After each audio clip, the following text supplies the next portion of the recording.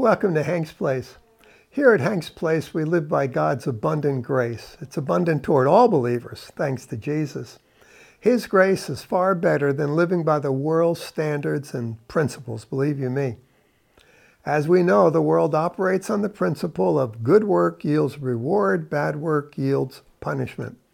Think of people in sports. Work harder than the next guy, train harder, smarter, and you'll get the trophies, you'll get the bucks. Even people who cheat and steal and such view their cheating and stealing as better cheating, better stealing than the other guy, and they work so hard for it. Let's consider Ephesians 1, verses 3 and 4. Blessed be the God and Father of our Lord Jesus Christ, who has blessed us with every spiritual blessing in the heavenly places in Christ, just as he chose us in him before the foundation of the world, that we would be holy and blameless before him. The first few decades of my life as a Christian, my mind was still awash with worldly thinking. It wasn't evil thinking, but it was believing that God operated on a reward and punishment basis, just like the world. I struggled so hard to get it right. I bet you know of many Christians today, and maybe yourself, who refer to God's love and blessings and favor as very conditional, dependent upon our obedience. But obedience to exactly what I ask for, as I speak with such people, it seems like they always dwell in this land of doubt and uncertainty of, maybe I could have done more. Have I done enough? Is that sufficient? They don't really know.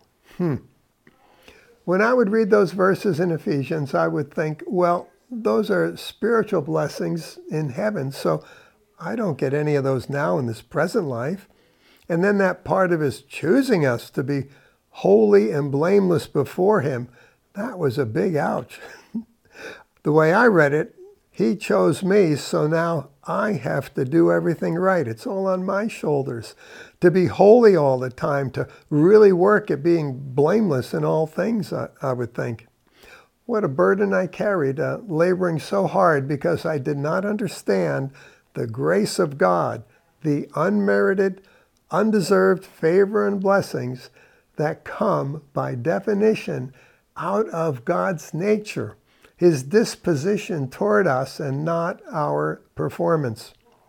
He who began the good work in us will complete it. Philippians 1:6. We will wind up totally holy and blameless because it's God's will and our destiny. It's God's power at work in us, transforming us. And amazingly, he counts us holy and blameless even now while it's still underway. Just go along with the Holy Spirit, reckoning the old man dead, all right? Remember this also, the promises of God are all yes and amen, but can only come to pass in one's life by faith.